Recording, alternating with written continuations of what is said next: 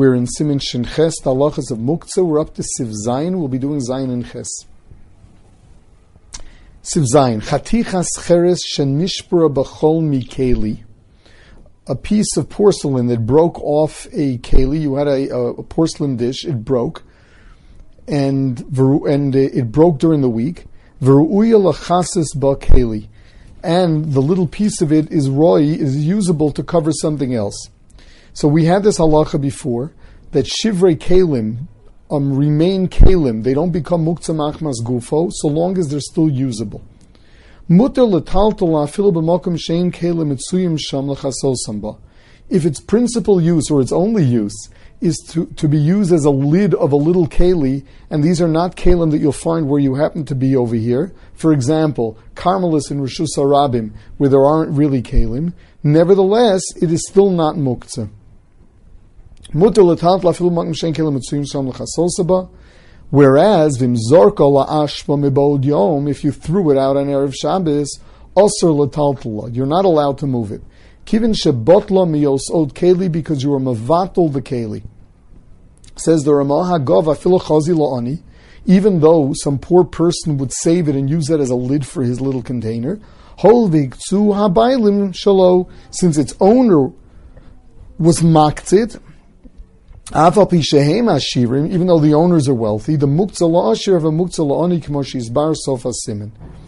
Now, what is this halacha? The halacha is that if you're talking about a kli gomer, you're talking about a full-fledged keli. We'll see later, the fact that you threw it into the garbage before Shabbos is not mavatal the shem kli, and it is not muktzah machmas gufo. It doesn't become dirt. It remains a keli. Whereas, if you're talking about something that is a shever kli, it's not really a keli. It's just that since it came from a keli, and it is usable, so we give it a shem kli. If that was cast into the garbage before Shabbos, the halacha is that it becomes muktzah.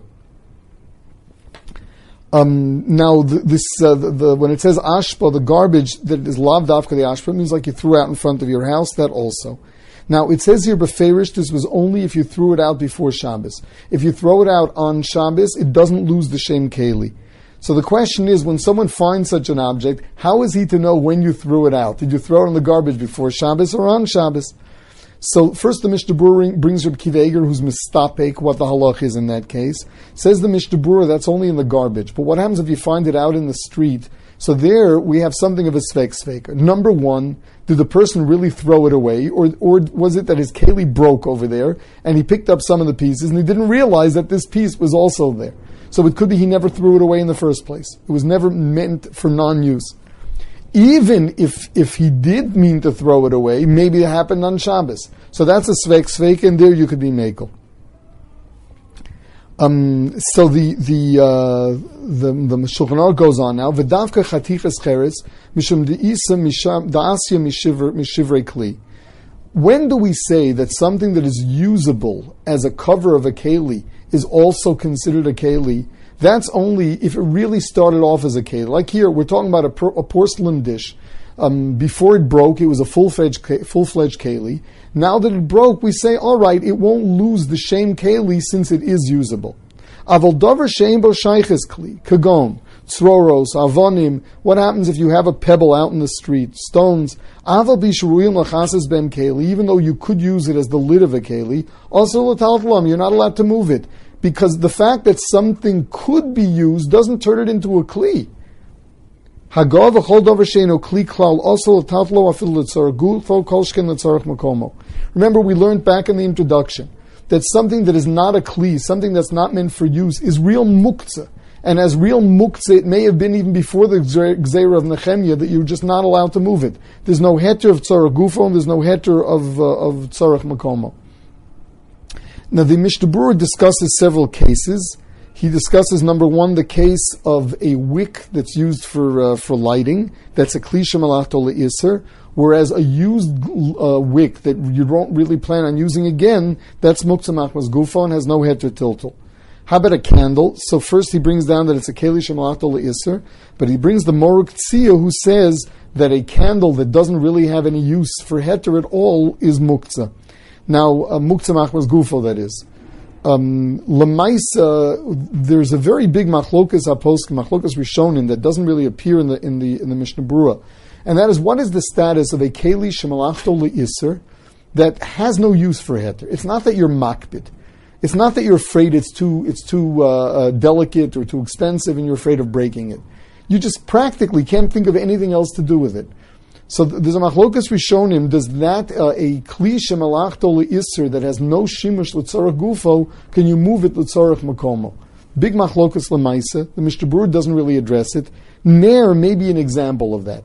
It could be that the reason for the machlokas here is that ner, a candle, is only a kli shemalachto le'iser. It's not that you're afraid to use it for something else, but what exactly are you going to use a candle for in the first place?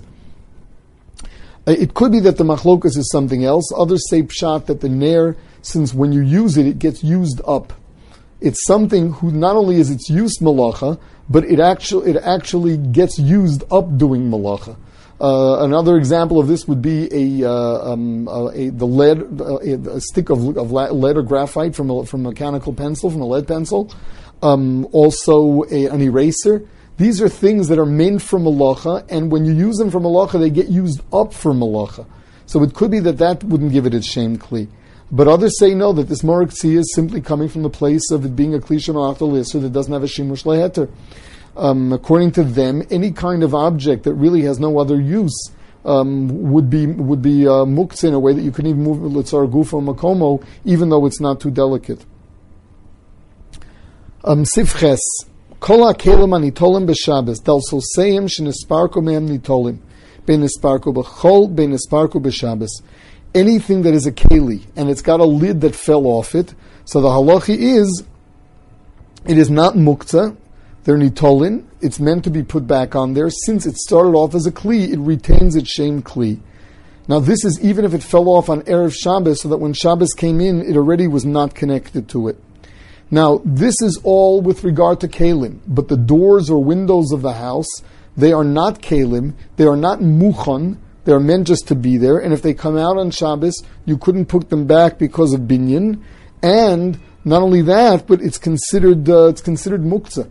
So this is something that people don't always realize. Say a sliding door comes off its tracks, putting it back on would be a shaila of binyan da'oraisa, and the door itself is muktzah. You've got to go and just rest it on a wall or something in a way that it's not a sakana. There's a chiddush in the Magen Avram that the Mishnah Berurah brings down here, and that is something that was muktzah machmas chasarin kis. So it was muktzah, and then it broke on Shabbos, and it's no longer muktzah machmas chasarin kis. Typical example of it.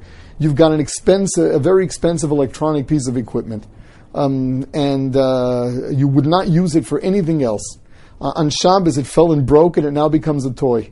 The halacha is that since when Shabbos came in, it was muktzah machmas ksaran kis. Says the Magen Avram, we say since it became muktzah at the beginning of Shabbos, it remains muktzah for all of Shabbos.